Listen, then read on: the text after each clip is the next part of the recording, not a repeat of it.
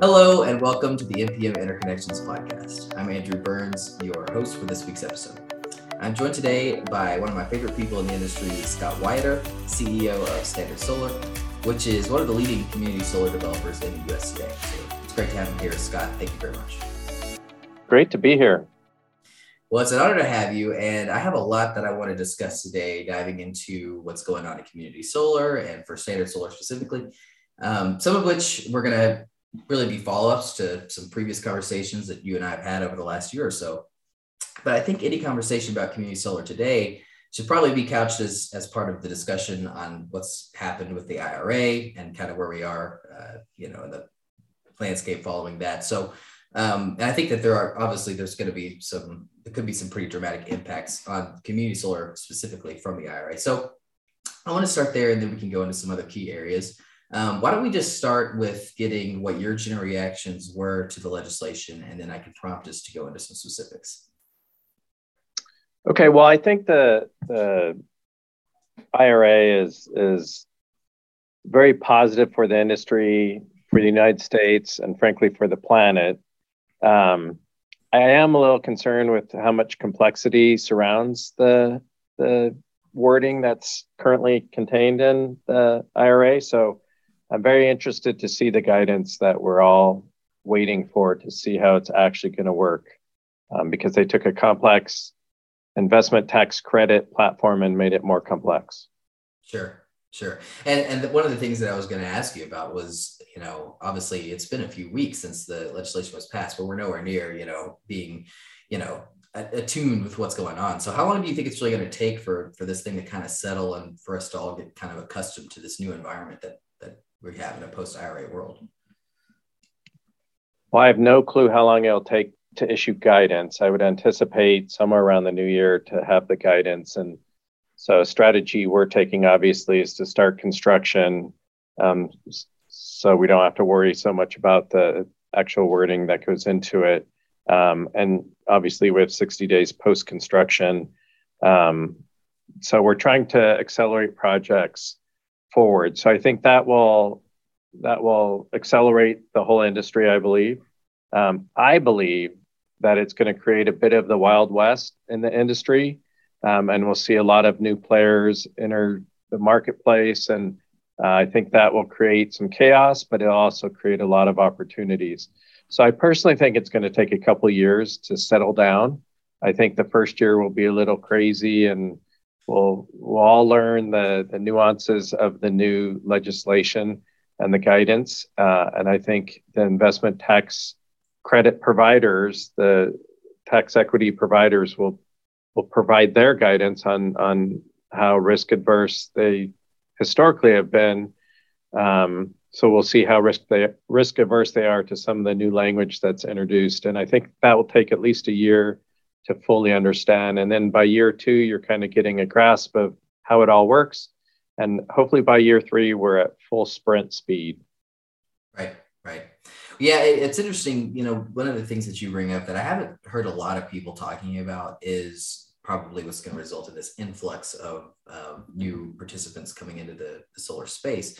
And, you're somewhat versed in that, right? Because every time a new state opens up in community solar, for instance, there's like a rush to, fill that space as well. So what impacts, do you predict that having, like, say, what we are anticipating comes to pass and a lot of new entrants are coming into the space? Walk us through, what impacts that might have on the sector as a whole. Well, I think you'll get less sophisticated developers trying their hand at solar because they see the what they perceive as a windfall coming their way. And I think those folks who haven't lived through some of the pain of the solar industry will quickly learn that it is a complex industry, and tax equity is not the easiest mechanism to fuel an industry, but it works. And those that have figured it out can do it successfully. At Standard Solar, our business model is to partner with local developers. So one of the big values we bring to the table is we can help those less sophisticated developers with a lot of our resources here. So we're looking forward to that rush. I do think it could tie up some of the queues for interconnection. Some of the interconnection studies could be complicated. So those type of things are the negatives, but I think the positives will outweigh the negatives. The direct payment, which is kind of included in the IRA, is restricted to nonprofit type entities. Mm-hmm. I think if there was just across the board grant in lieu of the ITC, we would have seen a much bigger rush to this space. But because it is restricted, I think you'll see more specialized developers.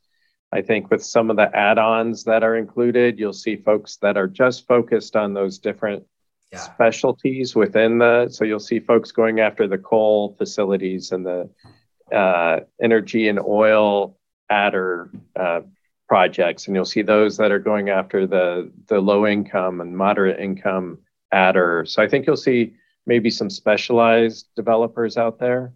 So we'll see. It'll be interesting to see how it evolves. Yes, definitely. We'll definitely be paying close attention. You already kind of touched on some of the adders that have been added, which is, kind of one of the interesting things about the IRA, where it seems like it could potentially, particularly benefit things like community solar, like for smaller projects and projects that target low to moderate income individuals. But also, I think might be bringing in sort of what you're talking about the complexity of all these different adders and how they all work together. So you want to just kind of talk about some of the adders that you guys are looking at that might, you might be interested in as community solar developers, and then, kind of maybe walk us through what you think the impact they may have on like financing projects with the complexity that you mentioned. Well, sure. Before I jump into the adders, I'll talk about just your baseline ITC, right? So it's got a prevailing wage and an apprentice requirement. Obviously, we don't have the guidance on that, but that complexity, I have concerns over. And my biggest concerns are how tax equity providers are going to take that risk, because you can lose up to 80% of the ITC value. And clearly companies like Standard Solar are going to bear that risk. The tax equity providers, I highly doubt, will take on that risk. So making sure that that's a no-fail proposition is absolutely number one, because you can't afford to lose 80% of the ITC. So making sure you do not fail on that is going to be essential.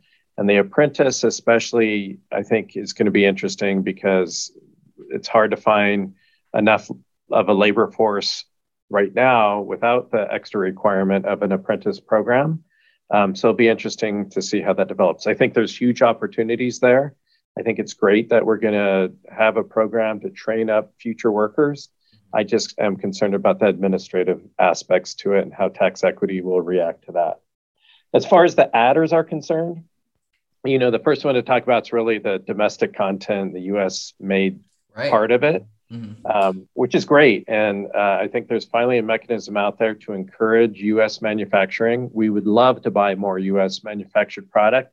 The fact of the matter is it's just not there to buy right now. So hopefully this spurs that side of the development, and we'll see much more U.S. content available to meet that requirement. So it'll be interesting to see strategies to meet that through racking or other outside of the solar panel itself. But I'm encouraged that we're seeing announcements that manufacturing's coming to the U.S., which I think is fantastic. So we'll see what our strategy is on that going forward, but I think it's a good thing overall for the industry. The energy community bonus, the brownfield, coal and oil and gas sites. I'm probably missing one in there, but that side of it, I think it'll be pretty specialized, and there'll be sites that qualify for that. I believe there'll be some kind of cap on that. So you'll have to apply for your site and your project, and we'll see how all that administratively works out. But I think there'll be some very lucrative projects built on old coal sites or coal-powered power plants that have been retired. So I think it's great reuse of those sites. The interconnect's already there. So I think you'll have some very juicy projects on ex-coal sites. And then the one for us that I think is most meaningful is that the low to moderate income aspect. So if you build it in an area that contains this LMI component to it, that you get this extra adder. So from a community solar aspect, I think it's perfect because community solar is probably the best mechanism to get the low to moderate income participants able to have the same benefits of solar that others can have, because you're not worried about the structure of the building. It's just a much more simplified project.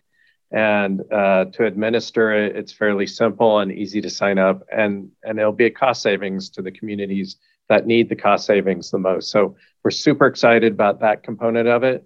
The only negative I would say is I hope it's like, you hear the stories of freeways being built through low-income sections of the city. I hope it doesn't turn into that, and we do it in a responsible fashion where we're building these projects where they belong, and we're good community stewards. So we're very excited about it, and I hope we all take responsibility in how it's deployed. So overall, I think it's fantastic. Sure. Yeah, and some previous comments that you could pass along to me for another story we were doing, kind of gauging some reactions on the IRA. You mentioned that you did expect the IRA to allow you to bring some projects to market that might not otherwise have been economical. Are these projects? I don't know if you have individual projects in mind, but are they specific in specific areas or specific types of projects, like maybe brownfields or LMI community solar projects that you're thinking about that may not have worked out before, but are looking healthier now?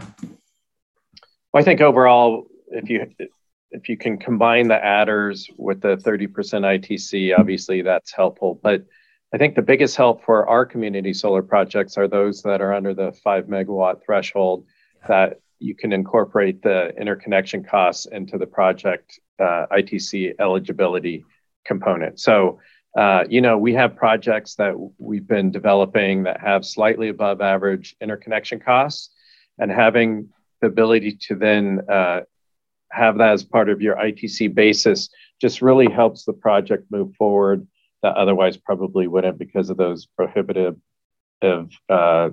interconnection costs. So those projects especially, I think, will move forward now that we can include those. And that's our sweet spot. Right. 5 megawatts is, we like that size for a project. Yeah, it's perfect. And I'm sure that 5 megawatts will probably become even more popular now that has been included in the IRA.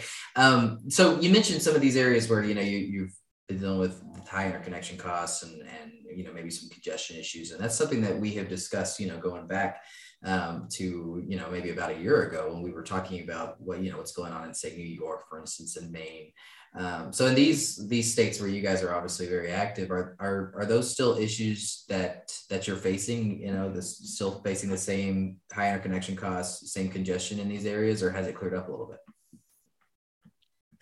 No, it's still bad, and the timing, unfortunately, is getting worse.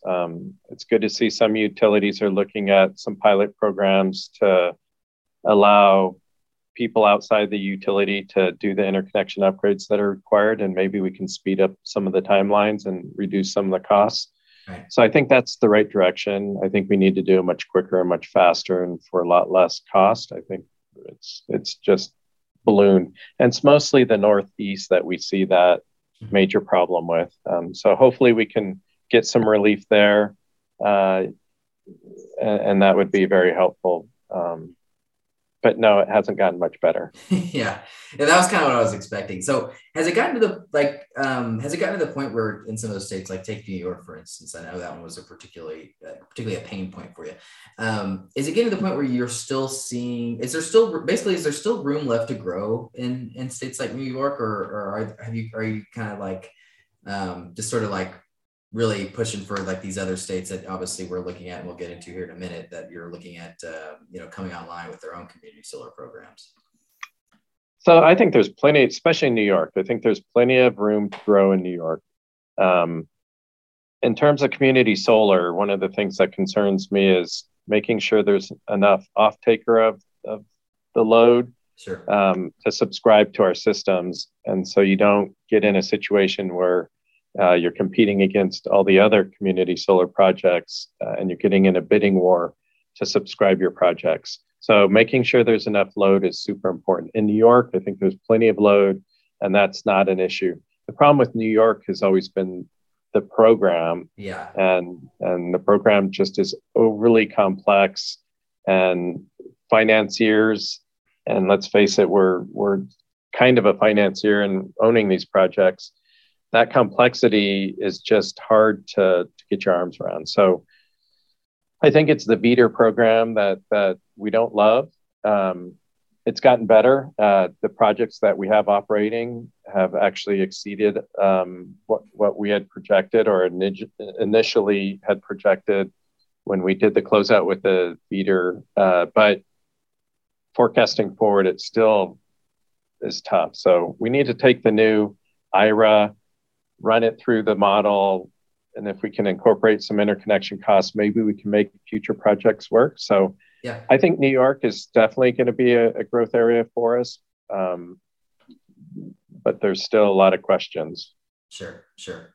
Well, speaking of questions, obviously, one thing that we've been talking about for some time is these states that appear to be poised to launch their own community solar programs. Hopefully in a shorter time frame. We've been saying that for some time, though, and it's taken some time. But obviously, there are definitely some states that are on the way, though. So, could you just kind of walk me through some of these states? Whether they're in the West or the Midwest or what have you, that you're kind of looking at, and maybe what you see as sort of the next frontiers for community solar.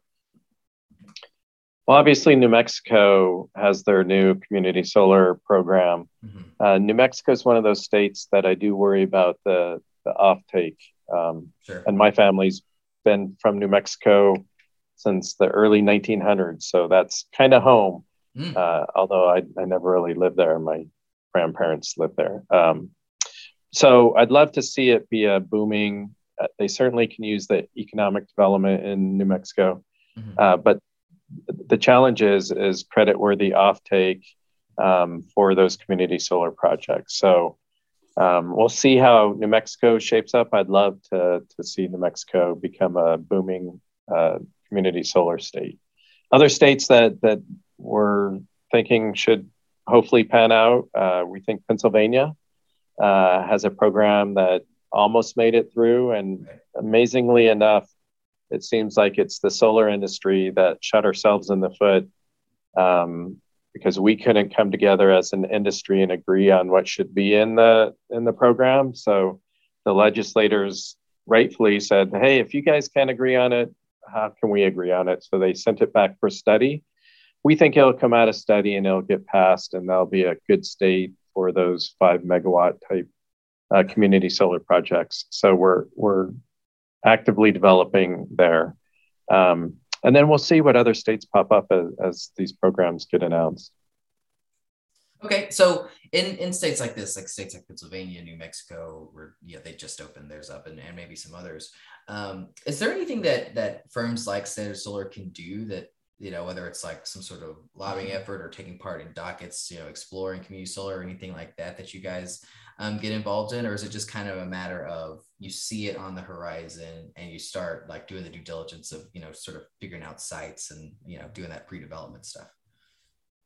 It's tough. It's always good to have a local, sophisticated developer help you out. So we try to find partners that are engaged in the community and participate in their local SIA or the SIA equivalent in the state.